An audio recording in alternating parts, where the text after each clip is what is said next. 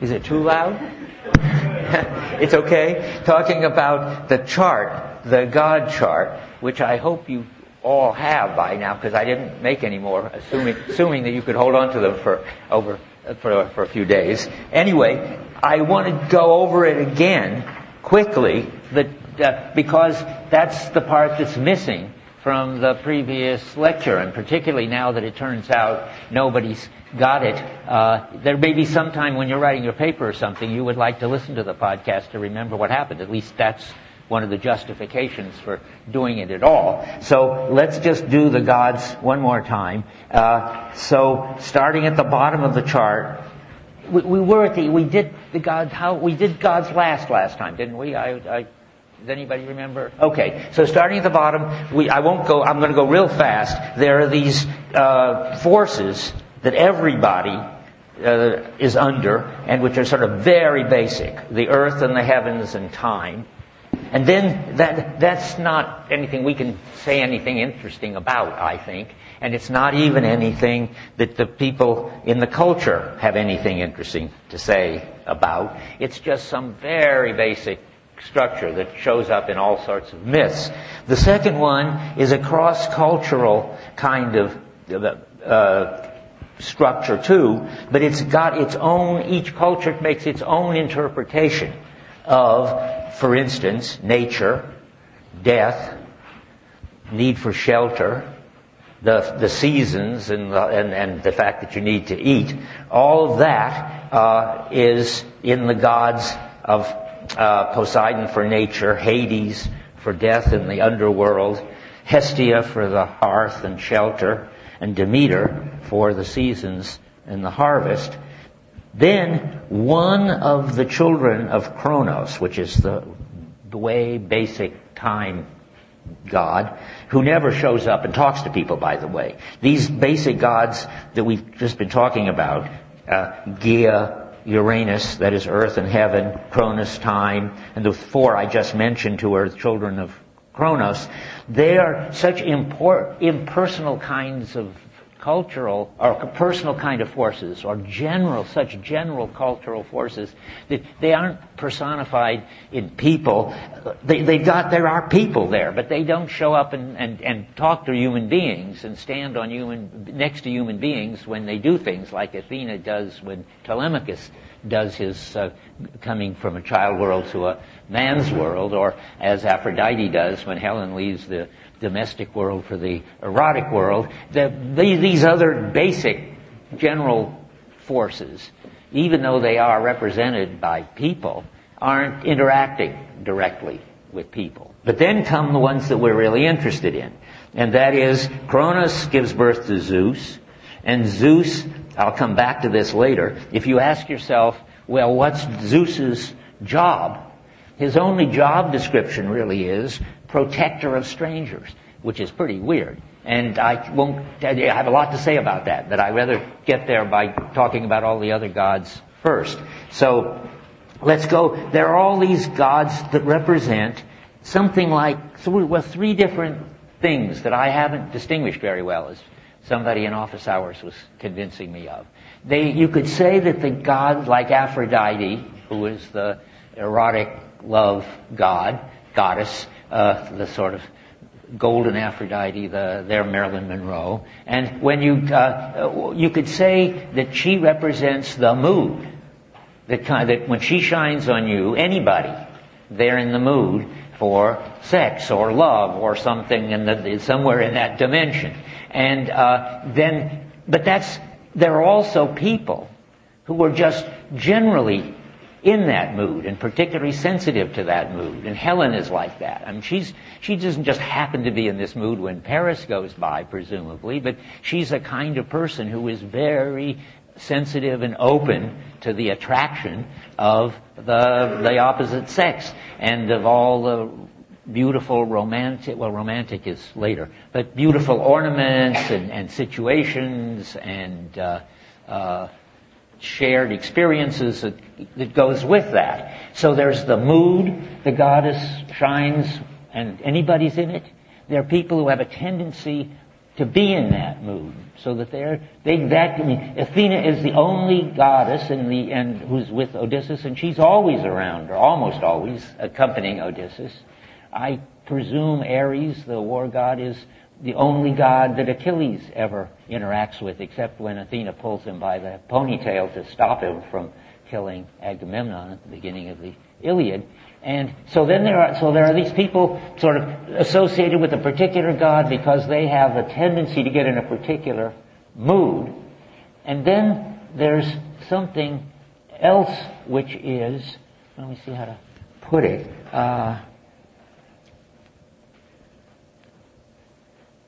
well, that's when I talk about worlds. I mean, there's the world of Aphrodite, which is all that goes into having a kind of life in which the erotic is the main thing. And then there's another, and let me say more about that for a minute, because I skipped it last time, and now I regret it. There are certain general characteristics of worlds. So when you're thinking of the goddess like Aphrodite, you're thinking of a certain mood, you're thinking of a certain kind of person that's in that mood a lot of the time, and you're thinking about, that she represents a certain world. And what is a world? Well, first let's just look at the sort of things that we call worlds, and then we'll try to see what their common features are. There's the business world and the, what else? The theater world, the academic world, and so forth. And then there are these bigger things like the ancient world and the modern world. But the kind of level we want to talk on is where there's a plurality of worlds, and you use the term all the time. You just don't ask yourself, well, what is it to be in the business world or the theater world or whatever? It's not some spatial kind of in. Being in the theater is ambiguous. If you're just standing around in the theater, you're not in the theater world. Being in the theater means, if it's a world story, being involved in theater things. And if you're in the business world, then your main energy and so forth is involved in business. And if you're in the academic world, then, like us, then your main energy is focused in the academic world. But what do these worlds have in common that we talk about all the time? Well, there's at least two features that Heidegger finds in them. There's always equipment for doing whatever it is that you do in that world. So you can have props and costumes and theaters and so forth. And you can have whatever business needs, computers and cubicles and CEOs and so forth. And you certainly know what kind of equipment you've got. I see it all over the place. Computers. I would have thought digital recorders. That just shows how surprising things can be. But there's plenty of other things, books and pens and pencils. And that's always in a world, that it has its own kind of equipment. Take the Aphrodite world. Apparently she has the beautiful dresses, and Helen too, her long-robed Helen that we hear about. And there's I don't know what sort of the gifts that you give people when you're in that world and so forth. I mean, they don't have Valentines, but I'm sure they have some equivalent thereof. And in each of these worlds, then there's equipment. Of course, the Ares world of war and aggression and belligerence has got its swords and spears and helmets and horses and chariots and generals and foot soldiers and so forth.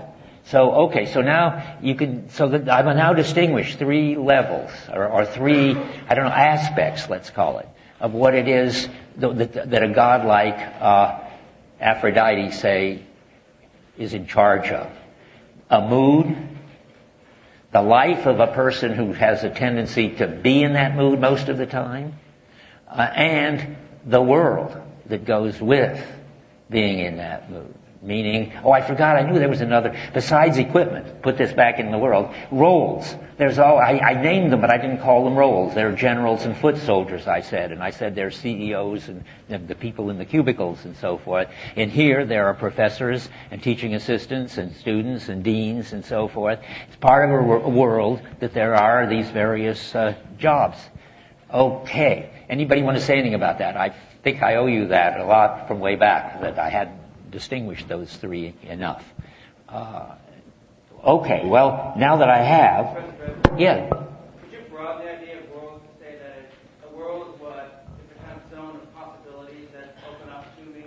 Yes, of course. Good point. That's very important. Right. A world is a kind of, in Heidegger jargon, it doesn't help much, disclosive space. It is an opening in which things can show up for you and offer you possibilities for action. In fact, that's true enlightenment, as if it was up to you to make a choice, draw you into certain possibilities of action. When the war world shows up, they all march off to war full of energy and aggression and so forth. When Aphrodite shows up, they all rush off to bed full of energy too. And in every one of the worlds, it opens up a lot of possibilities and draws you in, and each world has its own bunch of possibilities. I mean, you don't find mixing of Ares and Aphrodite, at least not in their culture or our culture. There could be a culture where aggression and sex were very much tied up, and they had different gods and so forth, but they certainly don't seem to be interrelated in this story. I think I mentioned this. What does get interrelated between, it's interesting. There's this crazy thing in the middle of the book, which I always sort of think of as a kind of sitcom, where Aphrodite goes to bed with Ares while Hephaestus is away. That's sort of interesting in what we're talking about, in terms of what possibilities show up to what it makes sense to do. I didn't put it that way, but that's another phrase to it. What it makes sense to do depends on what world you're in. But in that crazy story, there are two things that are interesting. One, why is Aphrodite with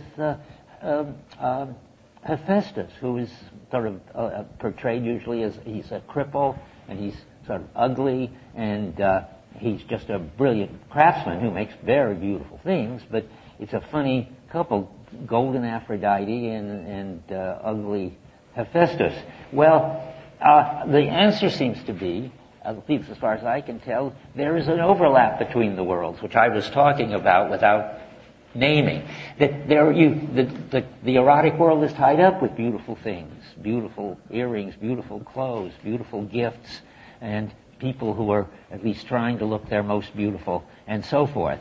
So there's something between the artifice of Hephaestus and the craftsman and Aphrodite. And so they are there together. But they're not a terribly happy couple. And as soon as Hephaestus goes away, Aphrodite goes to bed with Ares.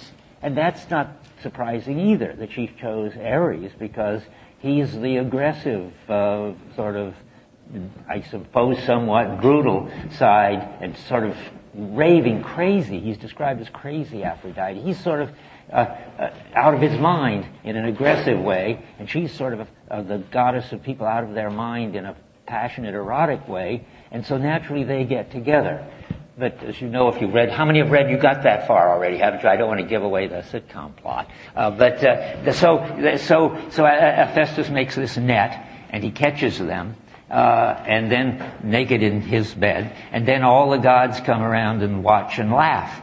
And that, I say that just because I want to point out different relations you can have to that.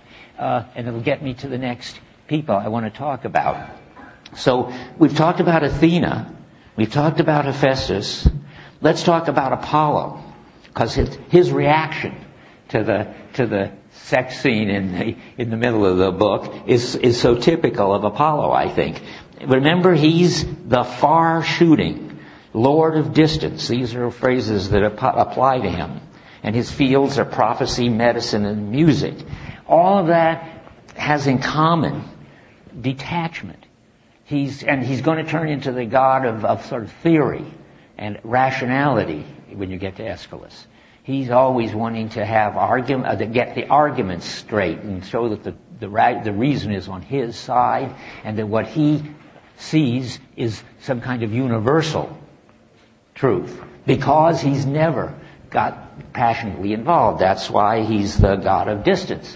When Ares and Aphrodite are in bed together there, and all the gods are laughing, there's only two gods that aren't laughing. But one is Apollo, who is just, I think, too detached. And he turns to the god next to him, and that's, we'll get back to him next time, Hermes, and says, would you be willing to be so humiliated to go to bed with golden Aphrodite? And Hermes says, in effect, of course. But Apollo, it would be totally wrong if it was the other way around. If Hermes said to Apollo, as if he was the spectator, would you be willing to go to bed with Aphrodite under those conditions? Well, Apollo would be appalled, I think, and wouldn't think of it. We'll see that Hermes is a kind of, well, among other things, a very important kind of swindler, operator, thief, and so he's ready to take anything he can lay his hands on and appropriate it, so to speak. And he regrets he's not the one. But okay, so now we've done Apollo. We won't do Athena yet, and Ares. There's nothing more to say except that he's the ferocious, crazy, sort of out of control, berserk war god. And Hephaestus, the craftsperson. The other ones are people that Artemis doesn't make any big show in this. She's the hunter, the virgin, with a bow and arrow. I don't know what life was like then, but I think she would now be the goddess of horse people. My daughter, for instance, was definitely an Artemis horse person, and now she's still loves animals and is now an environmentalist. I'm sure Artemis would be the goddess of the environmentalists at this point. The green goddess. I don't know what she looks like, but and Persephone, she's sort of running things in Hades, but I don't know anything about her. And I mentioned Dionysus is in here too, but it's funny, he never gets mentioned, as far as I remember, at all by Homer. Homer just doesn't care about Dionysus. Yeah. Now we need our question person. Here, either you. Why don't you? We're going to test this and see if this theory works. Who was it? Hi. I was just mentioning that Dionysus was a newer god after Homer's time. He was sometimes believed to be an imported god from foreign countries. So good. Thanks. Well, that works too. Thank you. Just keep the microphone. So don't take it home with you, but hold on to it. It makes you louder. You want it? It helps you hear me? Okay, then I'll keep it.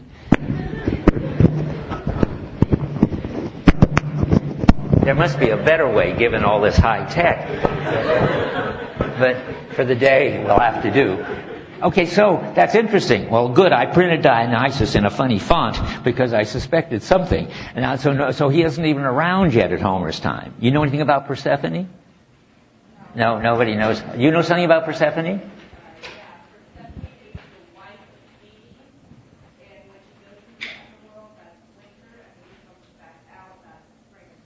I see.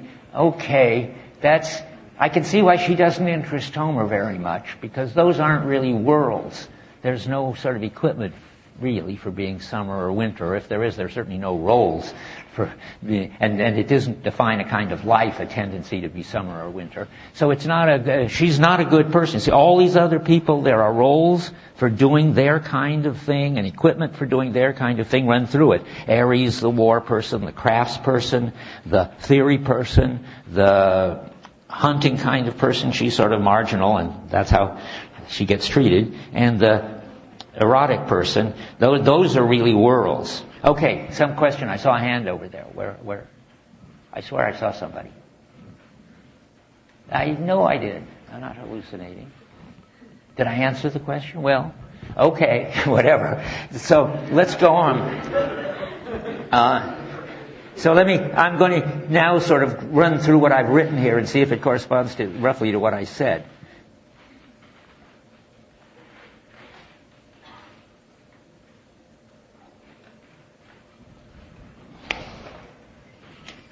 So far, yes.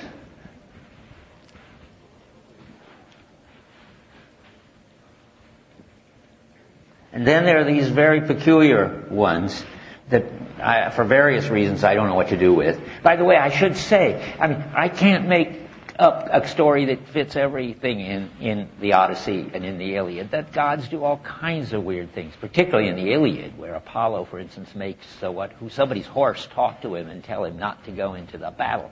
That just doesn't fit my picture of what gods are supposed to be doing. But I'm trying to construct a kind of ideal polytheism, because Homer's got the best polytheism, the most worked out, the most interesting around, and we just have to sort of extrapolate it and clean it up. And there are all kinds of elements in it that probably are really folk elements in it, and they aren't fully integrated in it.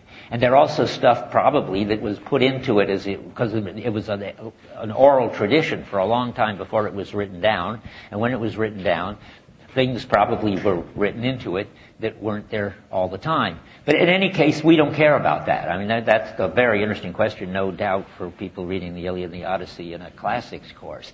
We want to get sort of what the basic insight of this kind of polytheism is, what a life inside this kind of polytheism is. So there are people, this was all to say, there are people I don't know how to deal with them. Hera, I think Hera would be great as the goddess of domesticity, which she seems to be. Married to Zeus seems to be her main thing, and being jealous of his affairs seems to be her main jobs.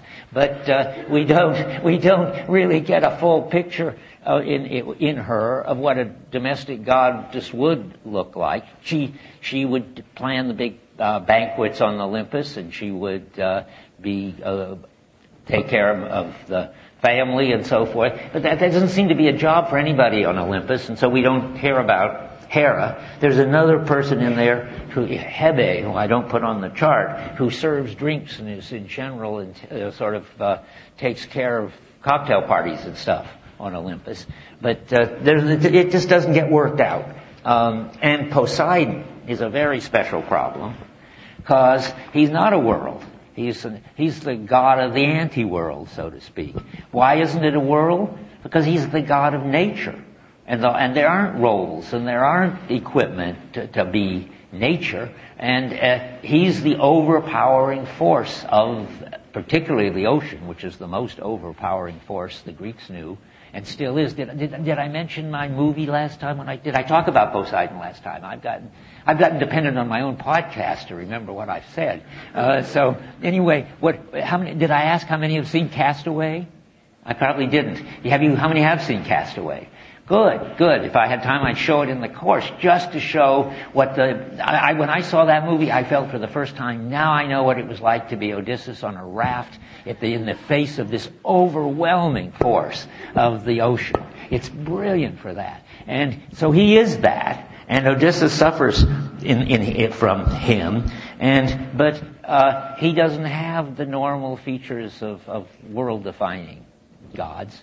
He really looks like he belongs down in that lower level where I put him. And it's important. Homer doesn't have this all figured out in his head, I don't think. But the sense of the people, certain stories obviously stick and certain ones don't. And like certain metaphors, like uptight or something. Of all the funny things that people say, that one takes off, or laid back and so forth. So the kind of wisdom of the people sort out all the stuff about gods, and some of it comes around. But Poseidon isn't one of those gods of possible Greek worlds on the chart. He is the brother of Zeus. He's not a father of all those human world gods. And they have to treat him. He's on Olympus with the Pantheon. The Pantheon is the name for all the gods that are on Olympus, and he's on Olympus, unlike Demeter and Hestia and Hades. But he's certainly in an ambiguous position, because he's the brother of Zeus, and he doesn't have to do what Zeus says, and every once in a while, when he gets upset at people, he goes around and beats them up. Because the Cyclops is a child of his, he gets very annoyed at Odysseus, who then, that's where you get all this heavy beating up from the water, when he comes crashing down on him. And the other gods can't do anything about it. because it's as if it was the force of nature against all the other forces, which are culture. I mean, all the other forces are roles and worlds that you can only have in a culture. And then there is Poseidon, who's outside of the culture, and the Cyclops, who's pretty much outside of the culture too. We'll come back to the Cyclops later in another connection. So much for the God story, I believe. I just wrote down here, but I've sort of said it. Cyclops is a sort of a minimal fourth generation god. He's not even a god. Never mind. Why do I have him on my chart at all? I think we should cross out the Cyclops. I don't, because all these others are gods, but is he a god? I don't think so. A demigod or something. That's another thing, by the way, I don't know how to cope with. And if anybody does, I don't know how to cope with, but if anybody does, they should think about it, tell me about it, write a paper about it. The demigods, they very peculiar, like Calypso and Circe and probably Poseidon too. They're they don't seem to be worlds, but they seem to be immortal. They're not part of the pantheon. That's why I don't like Cyclops up there, because he's something, I don't know where to put him, but down lower, because everybody up at the top is in the pantheon, is a cultural archetype, or whatever the right word is, paradigm. I don't like archetype. The reason I don't, archetypes are thought of as, by Jung and by Campbell and so forth, you probably come across this, as definitely cross-cultural things. Cross-cultural heroes, cross-cultural gods, and cross-cultural stuff. And I think that's just very bad way of thinking about it. It levels all the important differences between what heroes are in different cultures, for instance. So I want to say paradigm, by which I mean that these gods aren't cross-cultural archetypes. The cross-cultural goes with the humanist view. There is some deep truth about all human beings that you can discover, and lo and behold, Jung and Campbell have discovered them, or some of them. Anyway, so the story goes, but I want to say that the important thing is that each culture's got a different take on. A lot of them don't even have heroes, and some of them have very different kinds of heroes. And what the gods aren't cross-cultural. That's the third generation. There is the Gaia generation, and then there is the Hades and company generation, and then there is the second, what do I call it? The second or third generation. The generation, anyway, with Hades, Poseidon, and so forth. Those are the cross-cultural ones. The cultural ones, each culture has its own paradigm. That's what I want to say. It's not an archetype. It doesn't go across. Apollo is not the archetype of intelligence. We're the only culture with theory. Athena's not the only form. Well, Athena's so special. Only Homer has a goddess like Athena. Let's say Artemis is not the same. She's a paradigm of a certain kind of swept away love, and not like any other culture. If you spell it out, I think. Okay, somebody in the back, can you say something very loud? You can't hear me. What am I going to do? What's that? Oh, okay. But good. Thanks for telling me. Because I sound very loud to me. I wonder why there must be speakers all around here. I guess they're very near me. Okay, here we go. Again.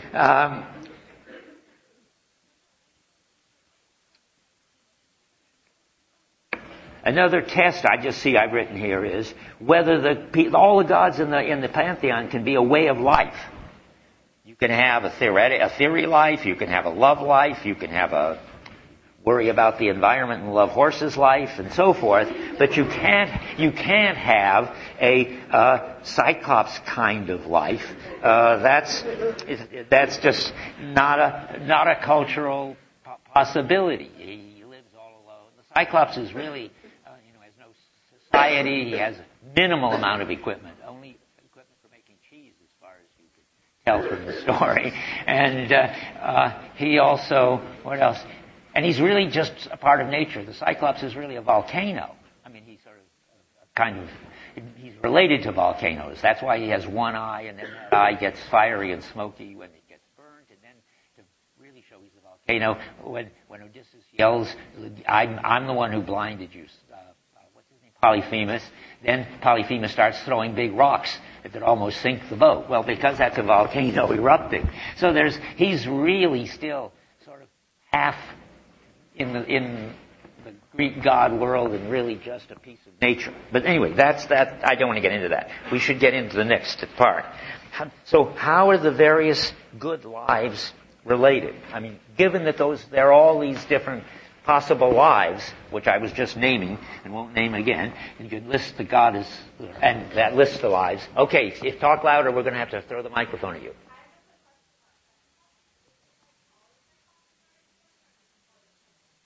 Our what?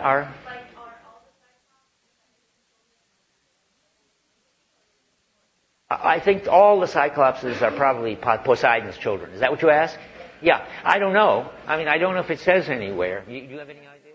I suspect they are because all the volcanoes are. And I think they're still pretty closely related to volcanoes, just as Poseidon is pretty well related to storms at sea.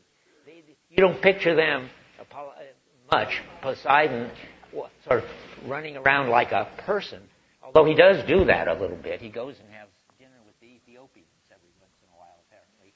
He likes them best. Don't ask me what's going on there. I don't think it gets explained. Okay, so let's go. I'm going to talk now about the interesting way, and Cyclopses can be brought right into this discussion, so I'll jump to that. It's probably what I wanted to do anyway. Okay. I want to say that one of the things about polytheism that makes it attractive is that there's appreciation of lots of different kinds of good lives, and this is the interesting thing that we find sort of incredible and sort of congenial. You'll see when I get there.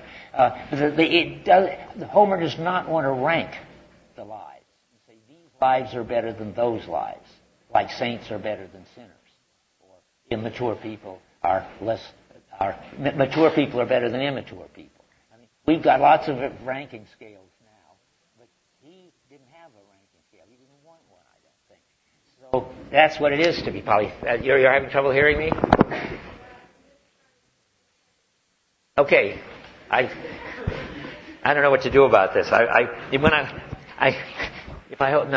Anyway, okay, just keep telling me, and someday I'll figure out how to deal with this. Or someday somebody will come and tell me how to deal with it. Oh, one of the ways to deal with it is to turn up the microphone, but I won't try to do it now. But I know that inside that cabinet is the volume control. Maybe I should try it. Let's see what happens. No, then I have to take this one off. I give up. This one. Okay, like that. Is that better? Okay? It isn't worse, anyway. If I had that kind of microphone. But I don't have that kind. I only have 3 microphones. I don't need one. Yeah. What? Hold it. No, I can't. That's too distracting. Okay, I'm going to go. You convinced me. We're trailing this over here to see about whether we can use this microphone. I'm looking for the key. There's the key. And we don't even know whether this key opens this thing, but let's try. Aha! That's a start. Now, microphone 1, microphone 2, microphone 3. 1, 2, they're all turned up full. Great. What else? That settles that. But I'm looking more. The wireless we can turn up, maybe? No, it's full. It's full. Well, there it goes. I'm glad I tried. And look at that. This has got switched to off. I bet that's what happened last time, too. After the first 20 minutes. There's no way to lock it on. Oh. Is there any way to put it on hold?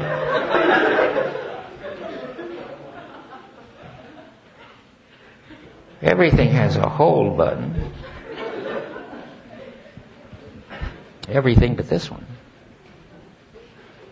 Well, I'll put it back in my pocket. There'll be some new disaster, I fear. Okay, so I want to start by contrasting to show you how radically Homer does not want to rank lives. I'm going to talk about the relation of the Phaeacians to the Cyclopses. We just talked about the... am I ready to...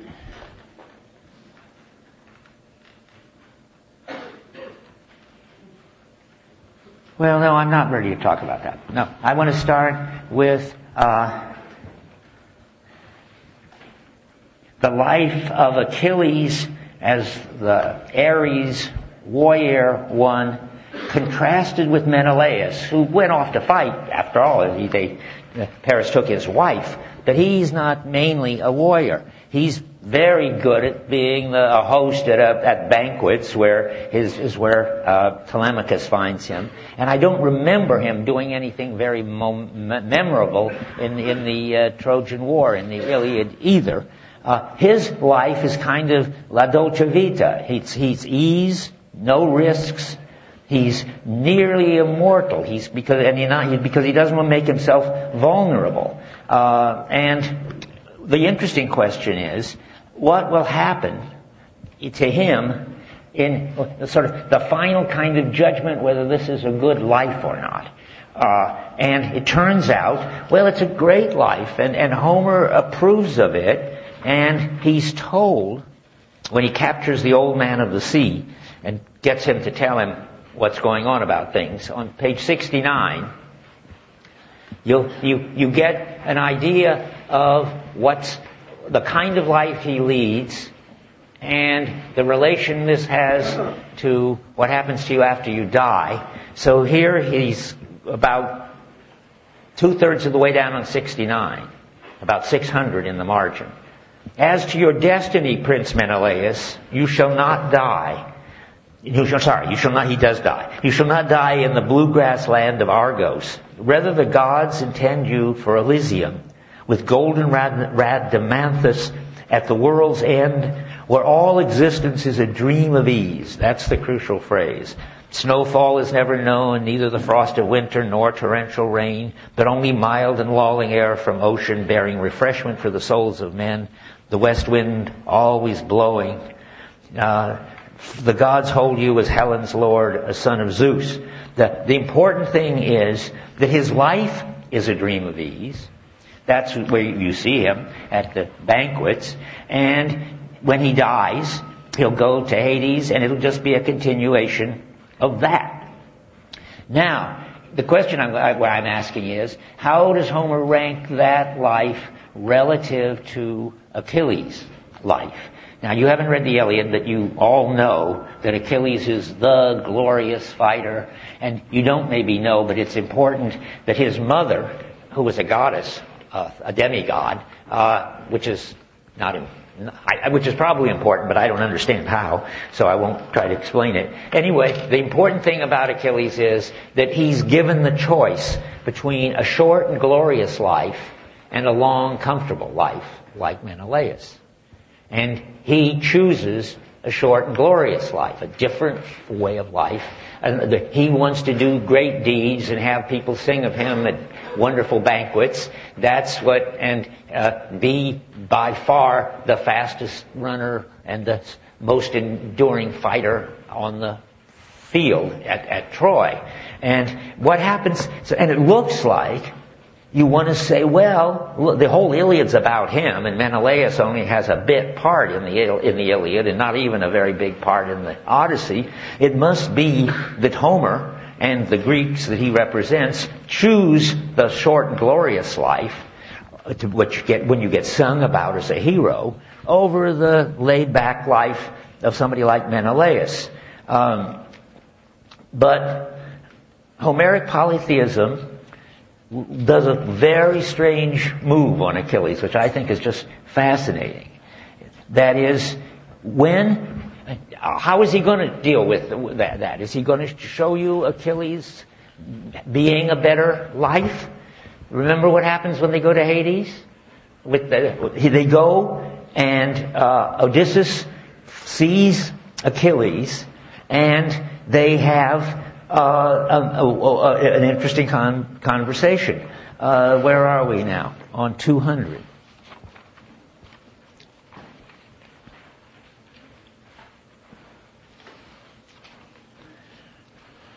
So, 200, here we are.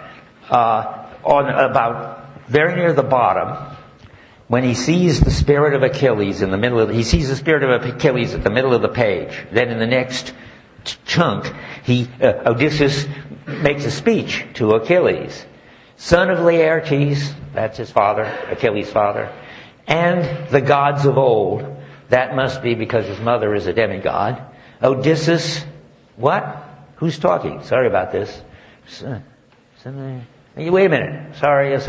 It's Achilles talking. Just a second.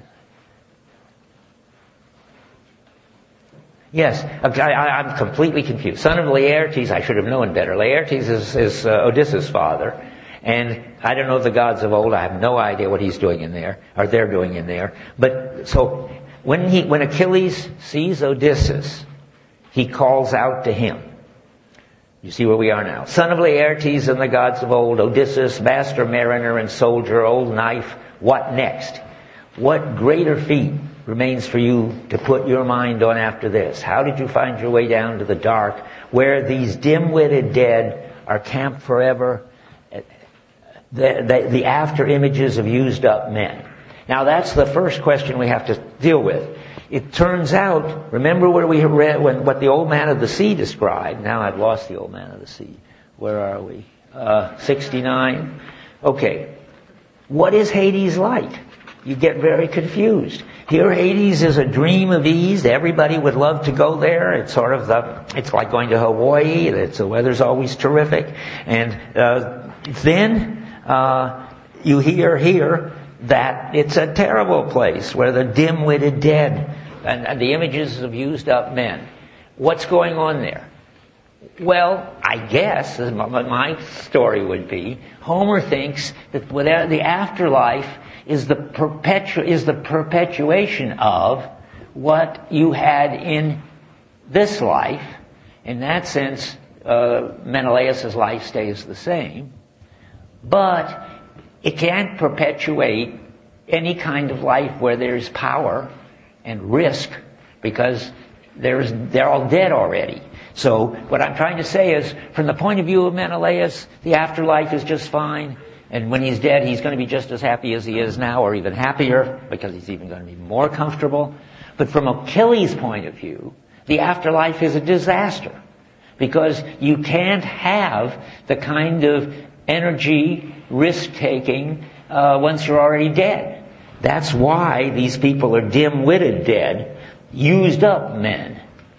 Now, the question is, does this fact that Menelaus can go on and have a great life even after he's dead show that it's a better kind of life to live comfortably like Menelaus than to have a life in which you lead a short and glorious, energetic, risky life and know you're going to have to die young? Well, it looks like there's a problem, and it comes to a head at the top of 201. Odysseus answers Achilles, but was there ever a man more blessed by fortune than you, Achilles? This looks like this is the best possible life, you see. Can there ever be? We ranked you with immortals in your lifetime. We Argives did. And here your power is royal among the dead men's shades. Think then, Achilles, you need not be so pained by death. Okay, so you must be okay, Achilles. You led what looks like the best possible life. So you must be happy with that. What difference does it make now that you aren't able to, risk your life anymore? And the answer is, let me hear no smooth talk of death from you, Odysseus, light of counsels. Better, I say, to break sod as a farmhand for some poor countryman on iron rations and lord it over the exhausted dead. The used up men, remember, these people with no energy. Remember, they even have to drink somebody else's blood, a cow's blood, or I forget where they get the blood, to have enough energy even to have this conversation. So, let's see. Okay, then he says, well, let's stop with that. It looks like, he says, my life is not a good life. I've been deluded because there's nothing worse than death, and I've risked my life and shortened my life, and it would have been better to be living as long as possible, and he's very unhappy about it.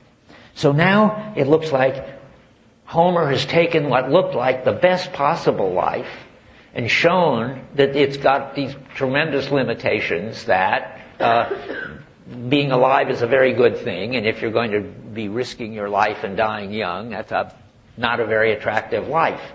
So you'll see there's this, but now comes a really surprising thing. Sometimes Homer is so surprising and subtle.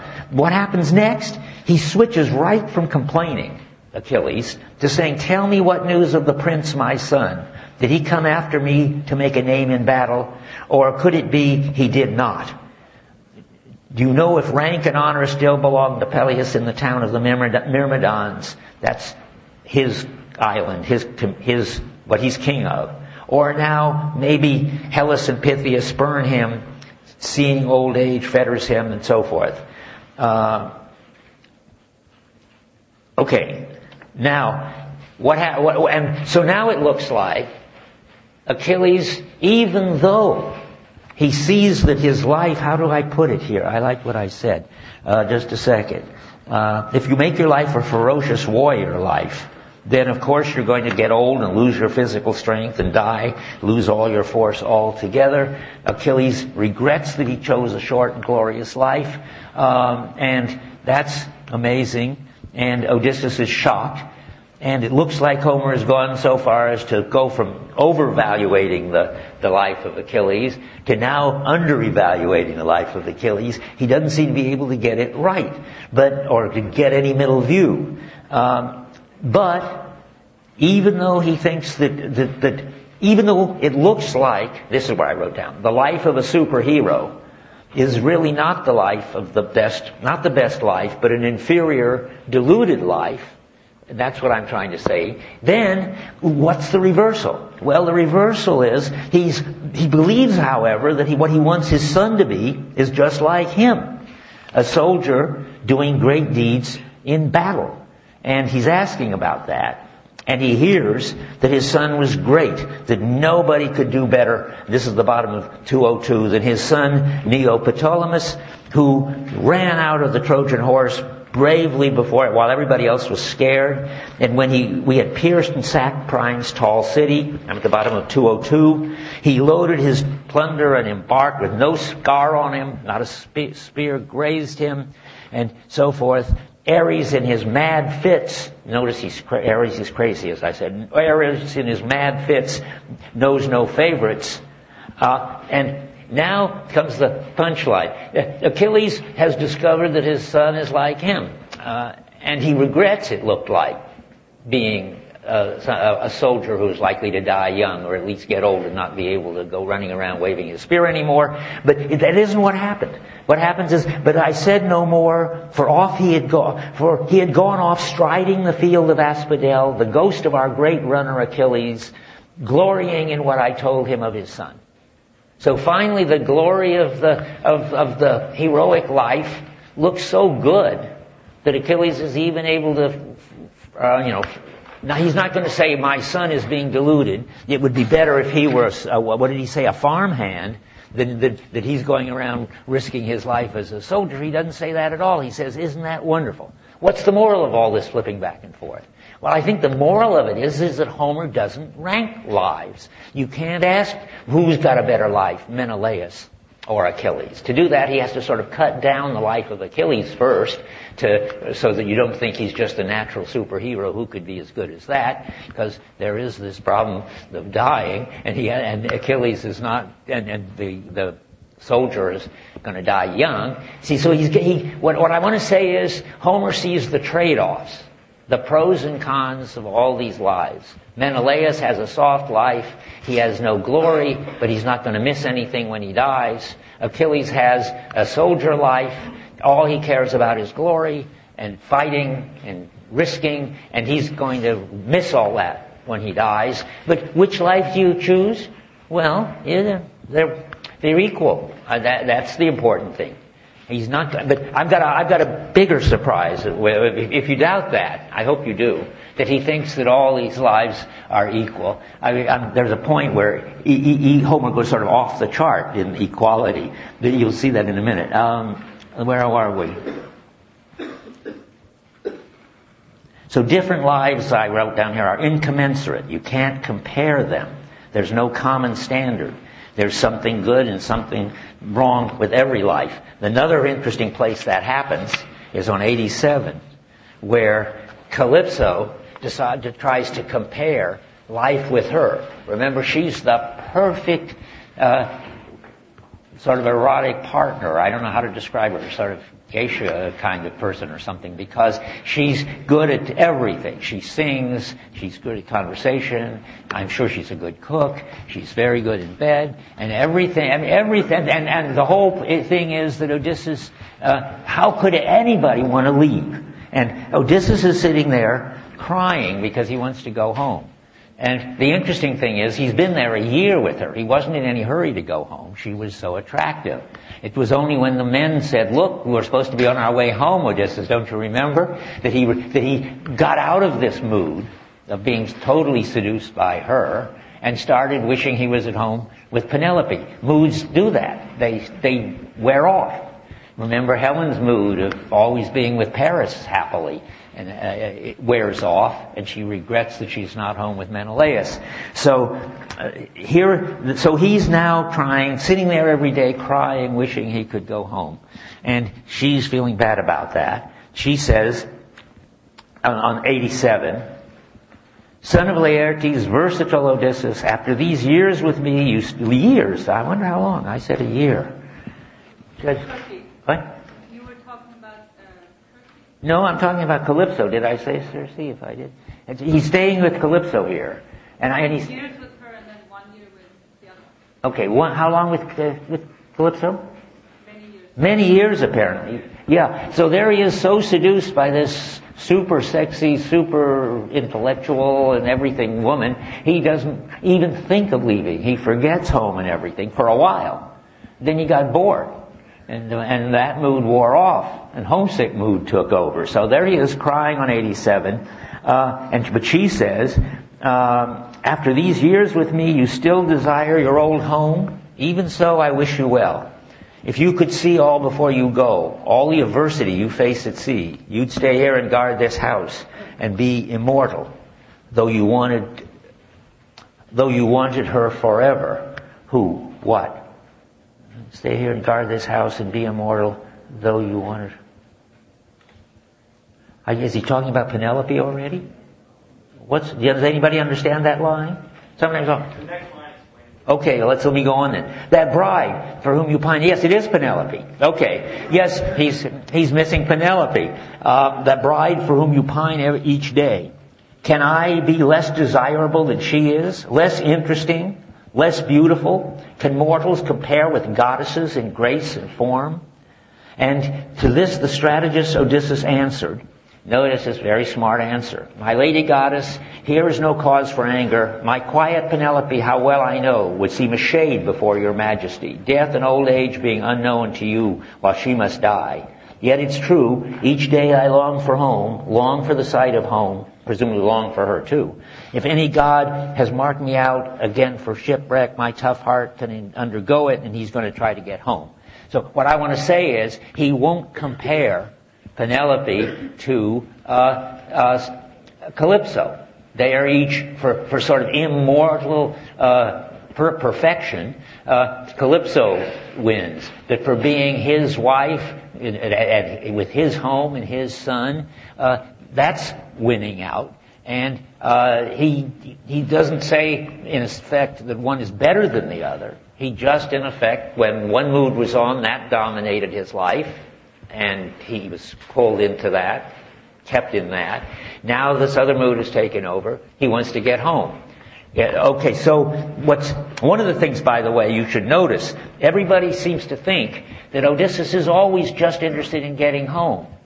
That's just wrong. And in case I don't get a chance to say it someplace else, you should notice that for years he's happy to stay with her. And he doesn't even get out of the mood of staying with her until his men sort of revolt and say, well, we're not having such a good time and we want to go home. And the point is, I think, not just that he is so happy to be with her.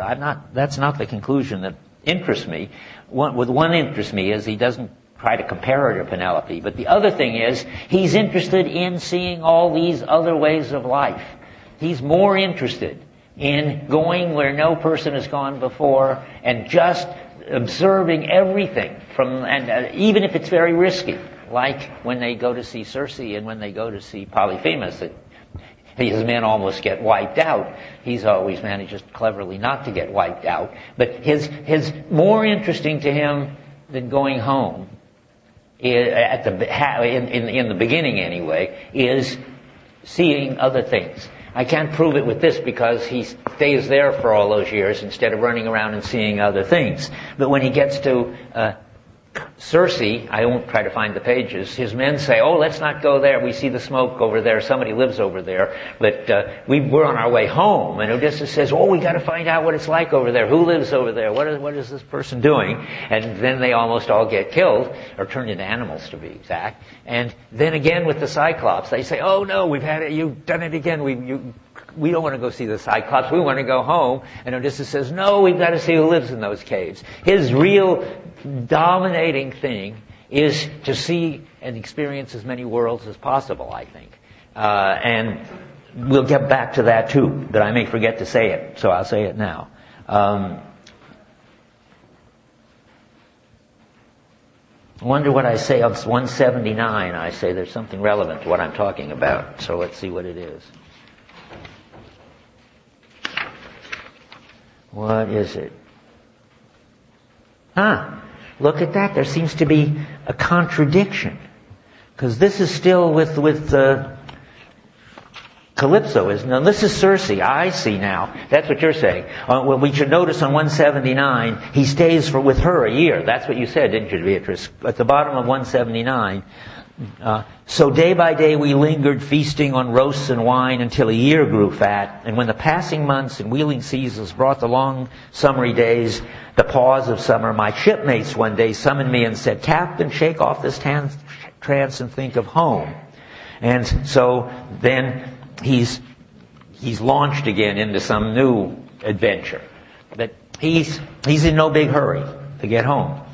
Okay, now I want to do my punchline about Homer refusing to compare ways of life to the point of mind-bogglingness.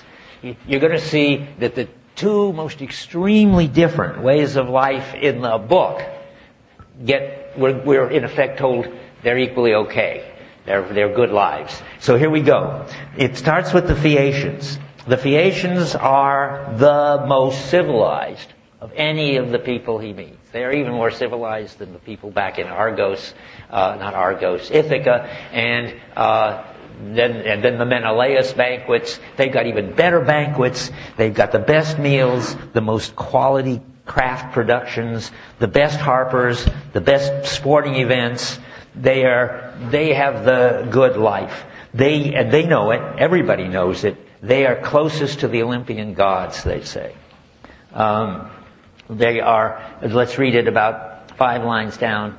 And now they, that is the Olympian gods, have shown themselves in glory only after great hecatombs. Those figures banqueting at our side, throned like ourselves. Or some traveler met them when alone. They bore no least disguise. So anyway, so they are so well off that they dine with the gods. And the next line is amazing. We are their kin. The Cyclops rank no nearer gods than we.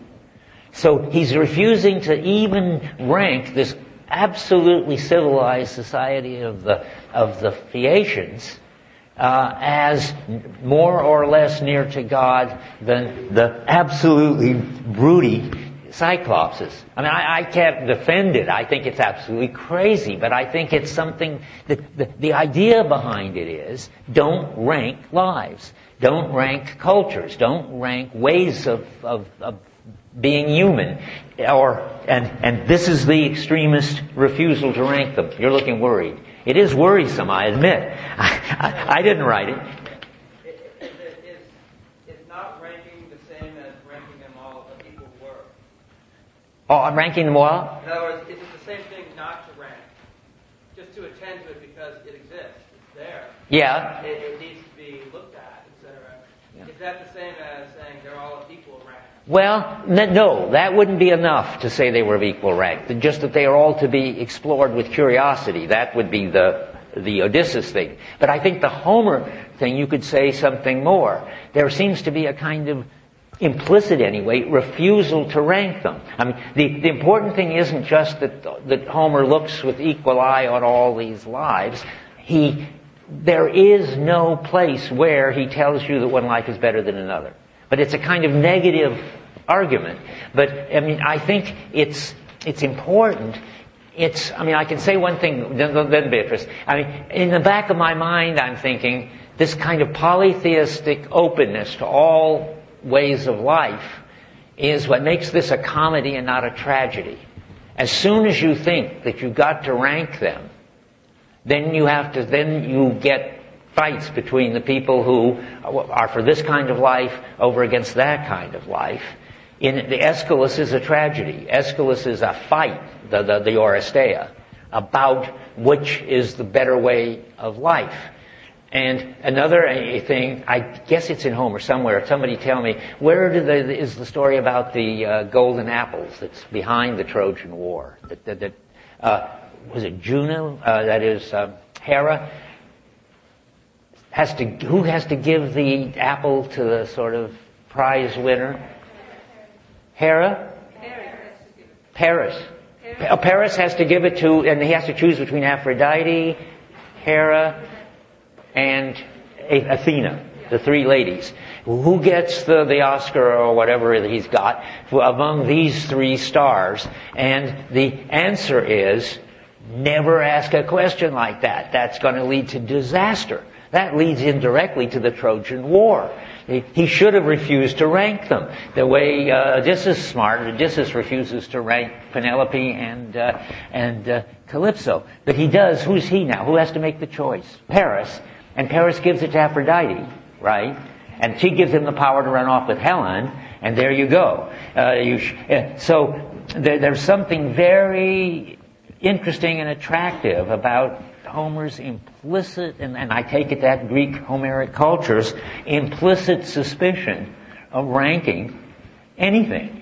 That's going to turn out to be important and interesting, I think, and already. Yeah. Sorry, where was the line that you just read about the Cyclops? Oh, I see, yes, let me find it. Because it would be good to look at the Greek, right? It is so mind-boggling that one wonders whether it really says what I think it seems to say. Well, let me find it. 117. Line 220, according to this. Cyclops rank no nearer gods than we. Who would have thought that they were in the? Who would have even tried to find out who was nearer God? Neither one of them are like our gods. Neither the Cyclops nor the Phaeacians. And I think Homer wants us to see that neither one of them are nearer gods. But that's, I think, amazing and weird. Okay, let us go on. I want to get up to why I like this kind of polytheism so much. Let's see. I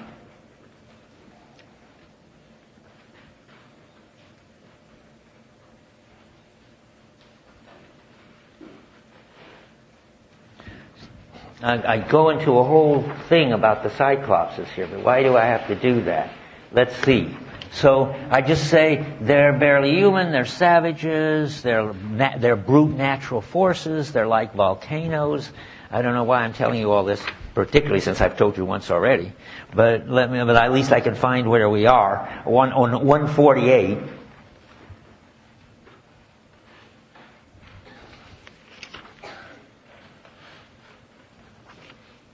there's the Cyclops, though they see the Lotus Eater, another life of ease at the top of 148, but they go on, and then they find the Cyclopses, and they neither plow nor sow. They're hunter-gatherers types. They are not even into the agriculture business, nor till the ground. And goes on, and wine, grapes, and clusters ripen in heaven's rain. That is, they make wine, I think, but they do. He has wine, but they don't cultivate wine. They just go out and pick the grapes when they get ripe. And they have no muster and no meetings. That is, no politics and no culture. Then they each dwell in his own mountain cave, and so forth. So that's their thing, and they are on 151, line 230. He's a towering brute, outward power, a wild man, ignorant of civility, and yet, and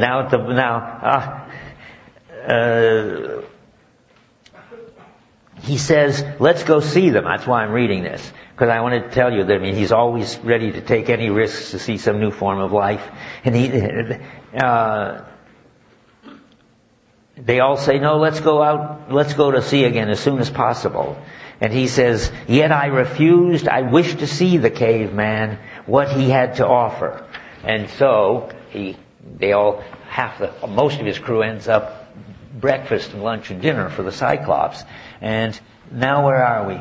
But he wants to see all forms of life. Now, I'm ready to talk about why I like this multicultural way of this polytheistic non-ranking.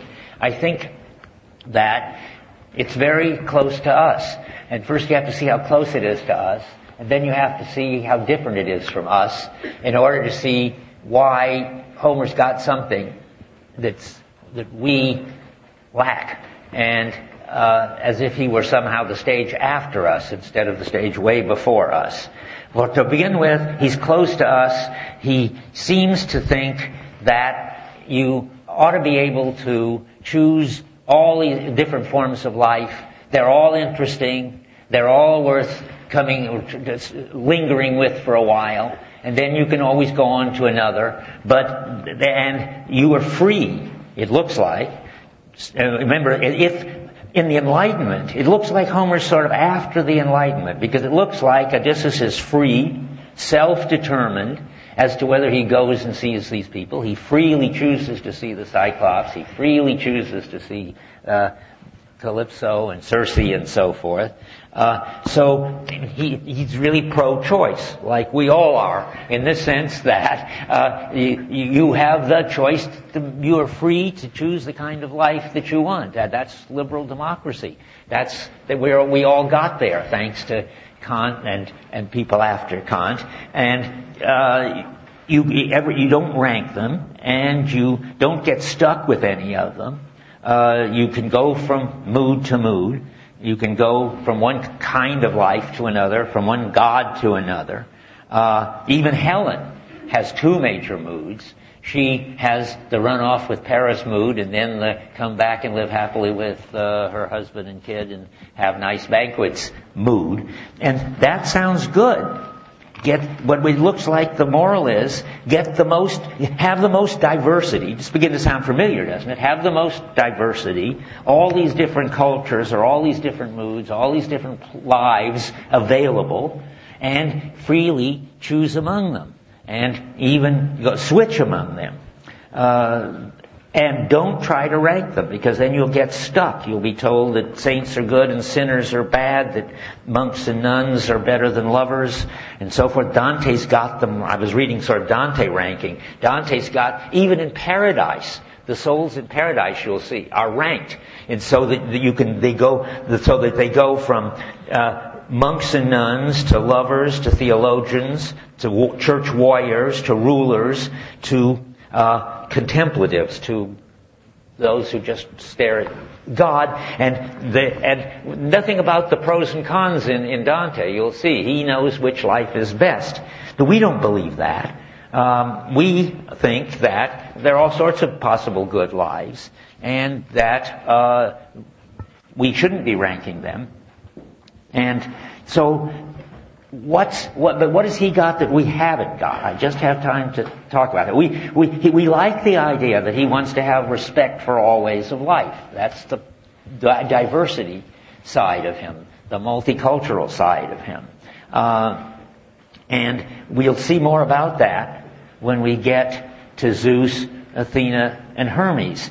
They are the very multicultural side of Homer. But there's something he's got, and I just want to leave you with that thought. There's something he's got that we don't have.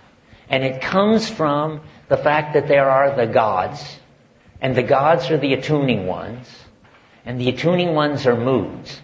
Now, you need to contrast what I'm going to call our laid-back, ironic relativism from Homer's relativism. In our kind of relativism, all these different lives are equal. All these different cultures are equal. You have the right to do your thing, and I'll have the right to do my thing. We don't have to take any of them as better. We don't even have to take any of them as something that has any particular serious authority. It's like being at a kind of smorgasbord of various cultural and personal possibilities. Then everybody should do their thing, and nobody should criticize anybody else doing their thing. And there's no reason to do this thing rather than that thing. You do, whatever, as I said earlier. And then, and there's something missing in that. What's missing in that is a kind of seriousness, a kind of what gives a life serious meaning. It's too sort of experimental and open. But you don't want to go to Dante where it's all settled and you know which life you should be leading, and you just better do it because that's how God ranks things. But so what's the middle ground? Well, in a culture in which moods are taken very seriously, there is something like being pulled into these various worlds. We saw that. Helen has that, and Achilles has that.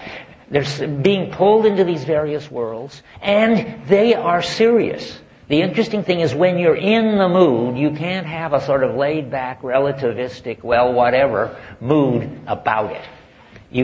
Helen can't laugh at her affair with Paris. Nietzsche says that every culture has something about which you're not allowed to laugh. That means something sacred. That means something that has authority, that your free will and choice can't mess with. And if you had a culture in which moods were as important as they are in the Homeric story, you could be a cultural relativist, but not a kind of laid-back, ironic, whatever relativist, because when you were in a mood, you wouldn't think that mood was what everybody should be in. That's Homer never would want you to think that. But that mood has authority over you. You can't freely choose it, and you can't get rid of it. When you're drawn into it, you're in it, and it is unquestionably meaningful. And when it leaves you, like Helen gets tired of Paris, then it's just not meaningful anymore. But the whole point is, what Homer has is these worlds, which are tied up with the tuning ones and the moods, and he has a kind of seriousness and authority that we don't have. The Enlightenment has sort of wiped out for us anything but our free, arbitrary choice, which we make and unmake by our own willpower. The idea that there is a power outside of us which grabs us, gives our life meaning, tells us what's important and not important, makes everything show up in its light, and as we're talking about, like Dave did, what opens up a certain bunch of possibilities as the important ones.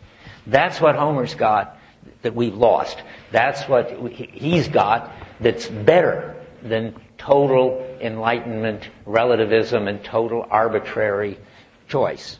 Okay, time is up. I hope this is recorded somewhere.